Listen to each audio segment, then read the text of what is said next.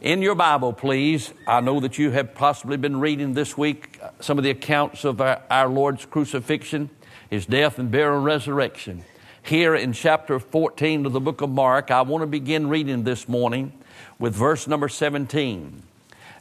What's happened prior to this is the disciples have told the Lord that the Passover is about to occur and asked Him where would He like to have the Passover, celebrate the Passover, and He gives them some directions, and in His omniscience knows of a place, and they make arrangements. And so, beginning at verse number 17 of Mark chapter 14, and in the evening He cometh with the 12, and as they sat and did eat, Jesus said, Verily I say unto you, one of you which eateth with me shall betray me. Now that's already happened so far as Him agreeing and talking and making a plot and a plan to do that. But Jesus, of course, knew everything, just as He knows my heart, just as He knows your heart. But He's informing the rest of the crowd about it. And verse 19, and they began to be sorrowful and said unto Him one by one, Is it I? And another said, Is it I? And He answered and said unto them, If it is one of the 12 that dippeth with me in the dish. The Son of Man indeed goeth as it is written of Him, but woe to that man by whom the Son of Man is betrayed. Good were it for that man if he had never been born. And as they did eat, Jesus took the bread and blessed it and brake it and gave it to them and said, Take, eat, this is my body. And He took the cup. And when He had given thanks, He gave it to them, and they drank of it. And He said unto them, This is my blood of the New Testament, which is shed for many. Verily I say unto you, I will drink no more the fruit of the vine until the day that I drink it new in the kingdom of God. And when they had sung a hymn, they went out into the Mount of Olives. I'm going to leave off the reading there. You have here the institution of the Lord's Supper and how our Lord is taking the elements there and applying them to Him. His body is broken like the bread. His blood will be shed as the fruit of the vine. And so He gives us the institution of the Lord's Supper that we observe. And that reminds me, I want to invite all of our friends in the radio audience, and you help me to invite folk, that on Saturday night, the 16th, this coming Saturday night, isn't it? I believe it is. This coming Saturday night at 7 o'clock, we'll have the presentation of the living Lord's Supper here at the church. And then again on Sunday night, the 17th. So Saturday night, the 16th, this coming Saturday night, make plans to come and be here for that. What a wonderful portrayal, a picture of what the Lord did on that night. You'll be blessed by doing that. I want to call your attention here, this passage of Scripture, to verse number 26. And when they'd sung a hymn, they went out into the Mount of Olives. Jesus has already been betrayed by Judas. That's going to be culminated and finalized in just a short while. The disciples are fearful because He's already told them that He's going to die. And the Bible says that He showed them the Lord's Supper, or instituted the Lord's Supper. Then they sang a hymn and they went out. He went out. He went out to a place where He'd shed great sweat drops of blood in the garden.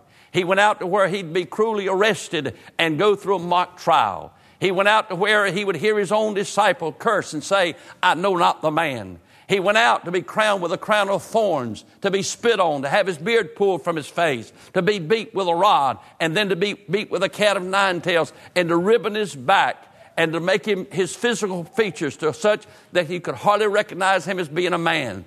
He went out to taste death for you and for me, bearing all of my sin, all of your sin. He went out to do all those things. He went to be nailed to a cross and hung between heaven and earth. He did all those things. But first He sang a hymn. First He sang. Here's the song of the Savior. I wonder what He sang. Some people kind of jokingly said He sang Amazing Grace. Some say He sang, There's a fountain filled with blood drawn from Emmanuel's veins, and sinners plunge beneath that flood lose all their guilty stains. Well, we know that those songs were written many years later. Great truths and great songs, to be sure, but that's not what He sang. They've observed the Lord's Supper before. They've been in full-time ministry, I guess you'd say, and his ministry lasted 3 years. So there have been at least 2 other occasions when they together have celebrated the Passover together. And it was a tradition among the Jews that they would in fact sing. And there were other Jewish songs, or Jewish songs that they used, but primarily they used the Psalms. And at every Jewish Passover, they would sing and recite together the Psalms. In your Bible, Psalms 13 through Psalms 18 are the Psalms that they would sing. And I have no doubt that on that night, our Lord with his disciples sang the Psalms. I believe they sang those particular Psalms. Will you turn in your Bible, please, back to the book of Psalms and to chapter number 113. Psalms 113. And let's look this morning at the song of the Savior. You and I sing, "There's a fountain filled with blood drawn from Emmanuel's veins, and sinners plunge beneath that flood lose all their guilty stains." And we remember what he did for us. But as he sang the Psalms with them, he's looking for just a few hours down the road to where it will become reality, where he'll suffer and bleed and die. In chapter number 22, in vivid detail in the Psalms, it talks about the death of our Lord. You see him there, and it's depicted in such a way, even the cry to where he cried, my God, why hast thou forsaken me?" All of that's in the book of Psalms, chapter number 22. If you read that, an Old Testament account written several hundred years before Christ was ever born, you'll see in detail the agony of the cross. But in Psalms 113 through 118, here we have an account given to us of what happened. And as he sings these songs, he knows that this is going to be his experience. Look in Psalms 113. "Praise ye the Lord. Praise ye servants of the Lord. Praise the name of the Lord." Why is he praising God the Father? Why is he praising the Lord so? Why he's praising him? Because that he and God and he and the Father before eternity had planned this hour. It's not something, my dear friend, that he necessarily would want to do. But he's come in obedience to the Father. But he came to redeem fallen man. Blessed be the name of the Lord from this time forth and forevermore. From the rising of the sun unto the going down of the same. The Lord's name is to be praised. The Lord is high above all nations, and his glory above the heavens.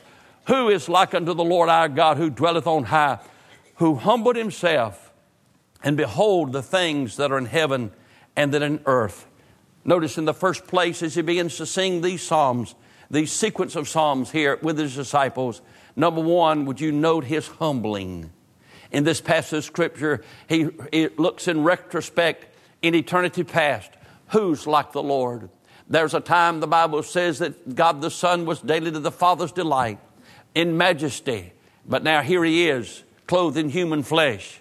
He thinks back about the majesty that he had before the world began. He thinks no doubt about creation itself and how he was involved in that. Without him was not anything made that was made. But now notice the humbling. It says, who humbled himself to behold the things that are in heaven and in the earth. He came down. My dear friend, he came down with a human body. He saw things with his eyes that not in heaven. He saw the wickedness of man. He saw murder. He saw hatred. He saw lying. He saw sexual sins. He saw all that. He smelled things that you don't smell in heaven. In heaven, he smelled celestial air. But as he came to earth, he smelt the stench of a stable. He smelt the smell of blood of innocent people. He smelt the filth and the pollution of the world. As a human, he experienced all those things. He heard things on the earth that he never heard in heaven, that you don't hear in heaven. He heard cursing. He heard mocking. He heard jeering. He heard lying. I never heard those things in heaven. Clothed in the human body. He humbled himself. The Bible says in the book of Philippians that he humbled himself and became obedient unto death, even the death of the cross. Jesus Christ clothed himself in human flesh. The Bible says, he says in the book of Psalms, he said, I'm a worm and not a man. He clothed himself. And it'd be just as like if you somehow could be transfigured from the human form that you are now to be a nasty, slimy worm.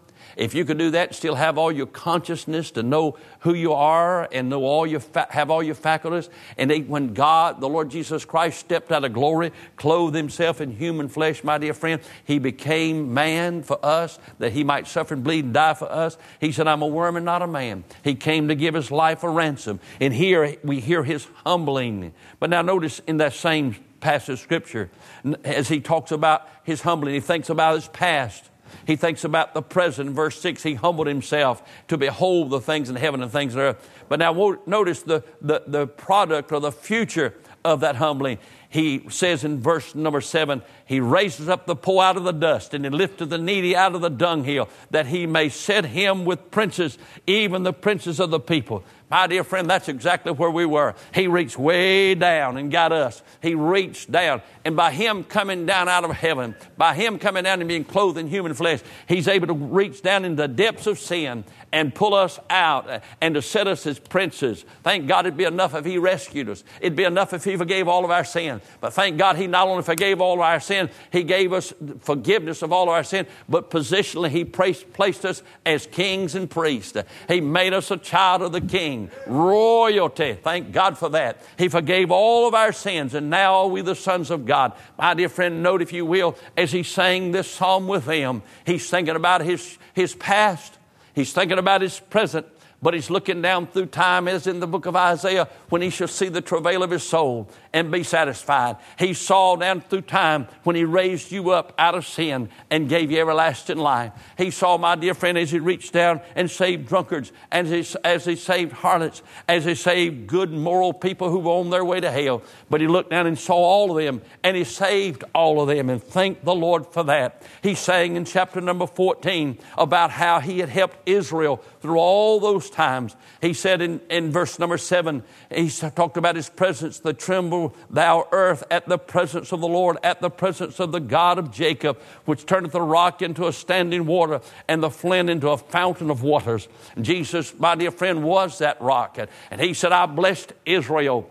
I delivered Israel out of Egypt. And thank God he could do that. And what he could do to satisfy their thirst, he can do for every man and woman now. You've got a thirst, you've got a longing in your heart that nothing in the world will ever satisfy. But thank God Jesus Christ can meet that need. He can satisfy that need. I note, my dear friend, his helping of Israel in chapter number 14. His humbling in chapter 113. In 115, my dear friend, I want you to notice as he describes the horror of what he must experience in just a few moments. Listen, the honor that he has. In chapter number 15, he says of the idols, he said, but God is in heaven, and he hath done whatsoever pleased him. He's here according to the will of God. He talks about their idols. Their idols are silver and gold, the work of men's hand. They have mouths, but they speak not. Eyes, but they see not. They have ears, but they hear not. Noses have they, but they smell not. They have hands, but they handle not. Feet they have, but they walk not. Neither speak they through their throat. They that made them are like unto them. So is everyone that trusteth in them. O Israel, trust thou in the Lord. He is their help and their shield. Here he talks of his honor. He compares himself in this passage of Scripture to the idols. The idols have mouths. They have ears, they have eyes, but they cannot speak, they cannot hear, they cannot see. They have hands, but they cannot help. They have feet, but they cannot travel.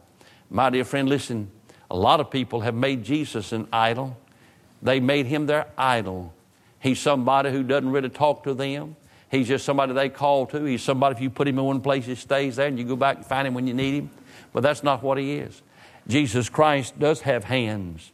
He has creating hands and delivering hands and life-giving hands. And he has cleansing hands, and he has chastening hands, and he has comforting hands, and he has protecting hands, and he has giving hands. But most of all, he has wounded hands. Jesus Christ, the Son of God, was not an idol. He was a sinless sacrifice given for sin. And he said, I'm your sacrifice. I'm not an idol. I came to give my life a ransom, to suffer and bleed and die for you. And then if you come to chapter number 16, as they sing, he comes to chapter 16, And look with me, please, at verse number 3 of chapter 16. The sorrows of death compassed me. The pains of hell got hold upon me. I found trouble and sorrow. Then called I upon the name of the Lord. O Lord, I beseech thee, deliver me. Gracious is the Lord, and righteous, yea, our God is merciful. Notice, if you will, in the first place, he talks of his suffering. The Bible says that Jesus Christ, as he went out from this place, he said, my soul is exceedingly sorrowful, even unto death. In the garden, he prays, and great sweat drops of blood fall from his brow. He is beaten, and he suffers. And all the agony of the physical suffering Christ was only minute compared to the spiritual suffering that he experienced. He who was perfect, he who had never sinned, he who never had a vile thought, was all the sin of all the world was laid on him. Can you imagine the contamination of that? Can you imagine the consciousness of that? A holy, righteous Son, and being just clothed with all of my sin and all your sin. Oh, listen, what great sorrow, what great agony he went through. The Bible said he bore all of our sins in his own body on the tree. The Bible said surely he carried our grief and our sorrow. And what he's experiencing there was our suffering, our agony, our guilt for sin.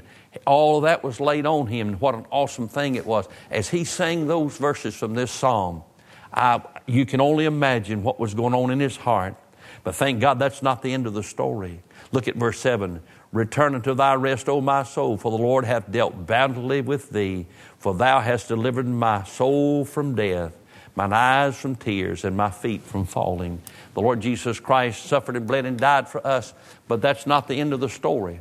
The gospel is that Christ died for our sins according to the Scriptures. He died for our sin, died for your sin, bore your sin. He died on that cross. But that's not the whole gospel. But the Bible said that he rose again the third day according to the Scriptures. He's alive. The sin debt's been paid. Thank God for that. And he paid that sin debt. It's a done deal. He suffered and bled and died and paid all your sin debt. And as he's saying this part of that, he's looking down. He's looking for a few hours, a few days past now, when the glorious resurrection will occur. He'll not suffer his Holy One to see corruption. He'll not leave him there, but he'll be resurrected in life. And as Moses lifted up the serpent in the wilderness, he's going to be lifted up. My dear friend, as it was, as Noah came out on the third day, he'll come out on the third day. He's coming out, and thank God for that. Listen, notice what it says here in this passage of Scripture. The Bible says that Lord Jesus Christ would be resurrected. Look at verse 14 as he sang. He says this to it. He said, I will pay my vows unto the Lord now in the presence of all this people. What's he going to do? He's going to keep his word. Somewhere in eternity past, in the determinate counsel of God, was agreed that the Son of Man would come and suffer and bleed and die. And he kept his word. He came to do the will of the Father. In the volume of the book it's written, he came to do the will of Father. Notice what it says in verse 15. Precious in the eyes of the Lord are the death of his saints. Jesus Christ on that cross died. Precious, of great value. Here in this context of this, what does that mean? What's he talking about when he talks about his sorrow? He's talking about the agony of the cross. He talks about the glory of the resurrection. And he says the death of the saints. Why is all that tied together? Because here we are. Jesus Christ not only died for us, he died as us. The wages of sin is death. And on that cross, he died in our stead. He died for us, but he died as us. Our sin debt was paid. God, in his omniscience, had made the plan of salvation perfect, to where Jesus Christ could suffer death for every man, taste death for every man. And he died not only for us, but he died as us. He represented us. When he died on that cross, the Lord Jesus Christ gave his life, and he died as us on that cross. And thank the Lord. Notice verse 17. I will offer to thee the sacrifice of thanksgiving. I will call upon the name of the Lord. I read to you a while ago about the institution of the Lord's Supper. And he held that bread in his hand, the Bible said, and he gave thanks, and he broke it, and he gave it. And he said, this is my body which is broken for you. And Jesus Christ approaches the cross with a heart of thanksgiving that he's going to be broken, that you and I might live. He gives his life for ransom, and thank the Lord that he did. I praise him for what he's done. And listen, look at verse 17. Notice the scope. He said, I will offer to thee the sacrifice of thanksgiving and will call upon the name of the Lord. I will pay my vows unto the Lord now in the presence of all this people. He said, I'm here. I'm going to give my sacrifice so all the whole world can recognize and see what I've done. Here it is. It's for all people. Look, if you will, please, on a little further, verse number 17, chapter 117. Look at verse 1. Oh, praise the Lord, all you nations. Praise him, all you people. His death was for the whole world. For God so loved the world that he gave his only begotten Son, that whoso believes in him should not perish, but have everlasting life. Jesus Christ died for the whole world. Now, he's singing all of this. He's singing about eternity past. He's singing about bearing our sins on the cross and the sorrows of death. He's singing about tasting death for every man. He's singing about his own burial. He's singing about his own resurrection. He sings about offering praise. And he said, I'm doing that for all the whole world. And he sings that song just before he goes out to the garden. Notice in chapter 118, and he says this to us in verse number 22. The stone which the builders refused is become the headstone of the corner. Now, as I was doing some reading and studying, most of you understand that bricks and block, they have four corners. But it says the stone that the builders have rejected has now become the capstone, the headstone. And on the pyramid, there's a story that as the workers were working on the pyramid, as they came across this five-sided stone, they throw it to the side because it will not fit. It's not rectangular. It's not square. It doesn't have four sides. It has five sides.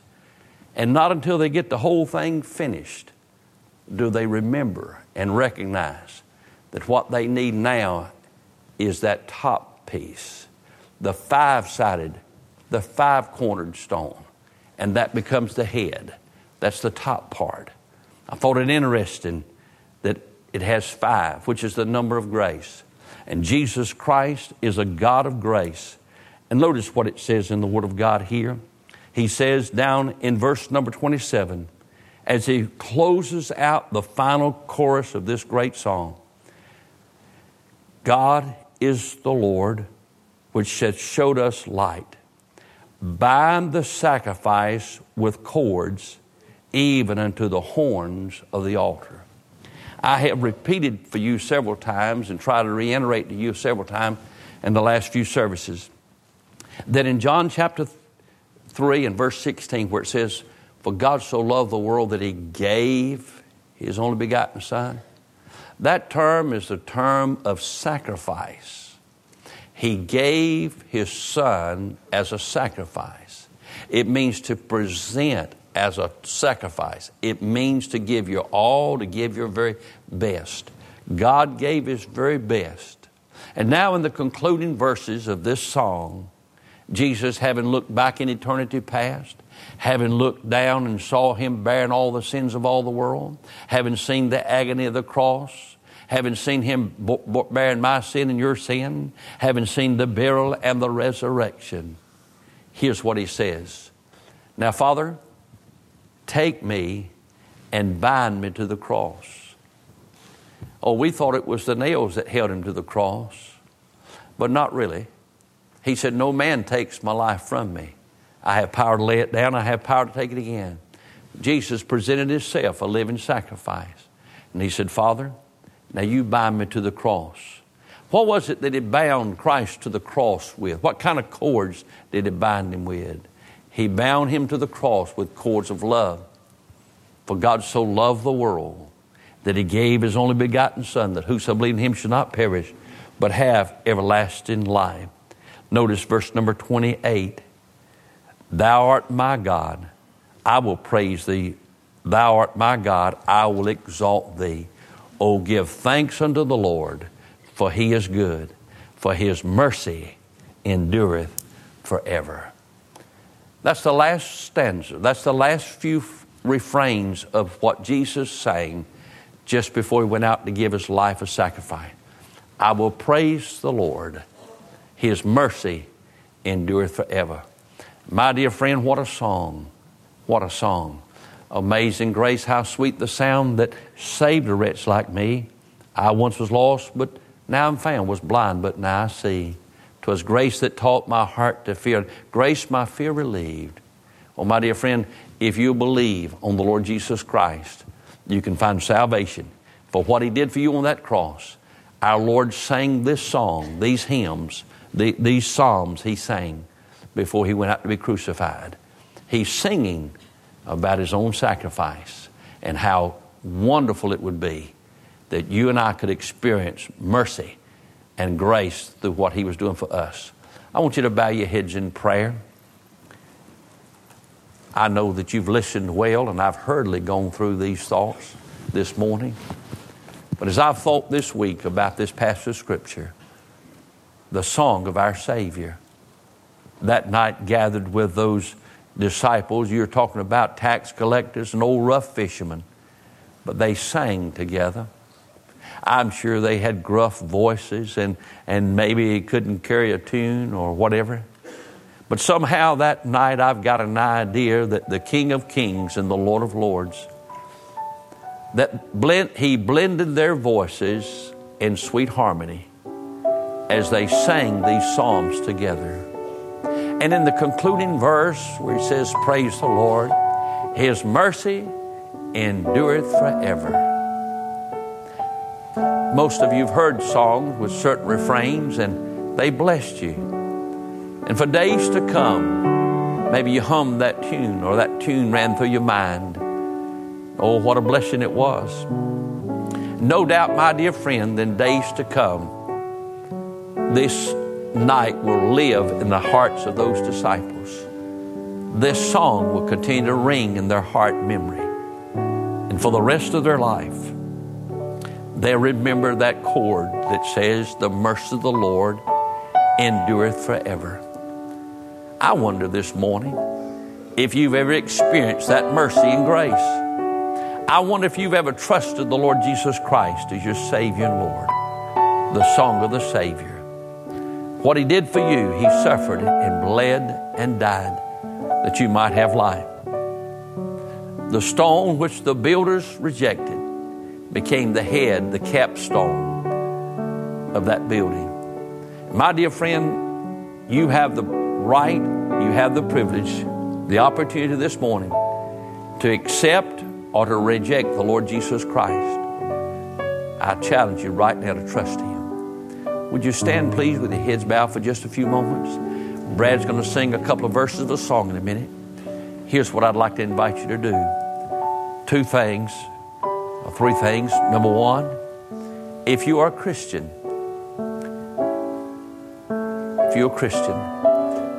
when it comes time for you to sing a hymn, sing a song of our Savior, I want to encourage you to be mindful of the words and make that a worship experience. Don't just go through the routine of it. Before the Lord Jesus Christ went out that night, He paused with His disciples and sang the psalms. He sang with them. My dear friend, that's a privilege you have of singing to magnify your Lord, to be blessed. I encourage you to do that. Perhaps you're a Christian this morning and you feel God speaking to your heart in some way, something in your heart and life maybe ought not to be there, and you need to come get around this altar. But before we pray, could I ask you a question? Is there a man or woman or boy or girl here who'd say to me this morning, Brother Billy, I have never trusted Jesus Christ as my Savior. I've never been born again. If I died right now, I don't know I'd go to heaven. I can hardly imagine that just before He's going to be betrayed, just before He's going to be mocked and beaten, that He would stop and pause with His disciples and sing about what was about to happen. And He does it with thanksgiving. And He does it with praise, because He knew what it would mean for me and you. And dear friend, don't miss that. And if you're lost this morning, you say, Brother Billy, if I died right now, I don't know I'd go to heaven. Preacher, would you please pray for me? You may be a visitor, a guest, and never been here before. Let me encourage you, I'm not going to embarrass you. Nobody will see your hand but me and the Lord. But right now, if you say, Preacher, if I died now, I do not know I'd go to heaven, and I'd like to know for sure that I'm saved before it's too late. I'd like to be as sure as Wesley was in his testimony, to know that he's saved. Preacher, pray for me. While no one's looking, every head's bowed, would you raise your hand across the congregation? Give me just a moment to recognize your hand and acknowledge that. I'm looking. Say, Preacher, I don't know if I'm saved or not. If I died now, I don't know I'd go to heaven. And Preacher, pray for me. Would you raise your hand across this building this morning? Right up, right back down. Anybody? Preacher, I don't know if I died now I'd go to heaven, but I want to know for sure I'm saved. I want to know for sure that I'm going to go to heaven. Are you here this morning like that? Brad's going to sing a song in a moment. We'll keep our heads bowed for just another moment, but I encourage you to come. Christians, I encourage you to come. Just take a moment to thank the Lord for what He did for you. Heavenly Father, in the strong name of Jesus, I ask God the Holy Ghost to speak to hearts. Our Father, this morning I pray, God, that you take this truth and speak to hearts about it. Our Father, you gave your own Son to die for us. Lord Jesus, you clothed yourself in human flesh. There on that night, the pivotal point of all of history, you sang. You sang about what you were about to do and offered a sacrifice of praise, as you would soon offer your own body as a sacrifice for our sin. God, I'm thankful that in your omniscience you could see past the cross to the resurrection and down through time to where men and women, boys and girls by faith would believe the gospel message and be saved. And God, you thought it was worth it. Thank you for loving me and for dying for me and for these friends here gathered. Now, God, speak to hearts. Lord, it's your work. I ask you to do it in Jesus' name. While Brad sings, you obey Christ. Whatever God wants you to do, you come right now.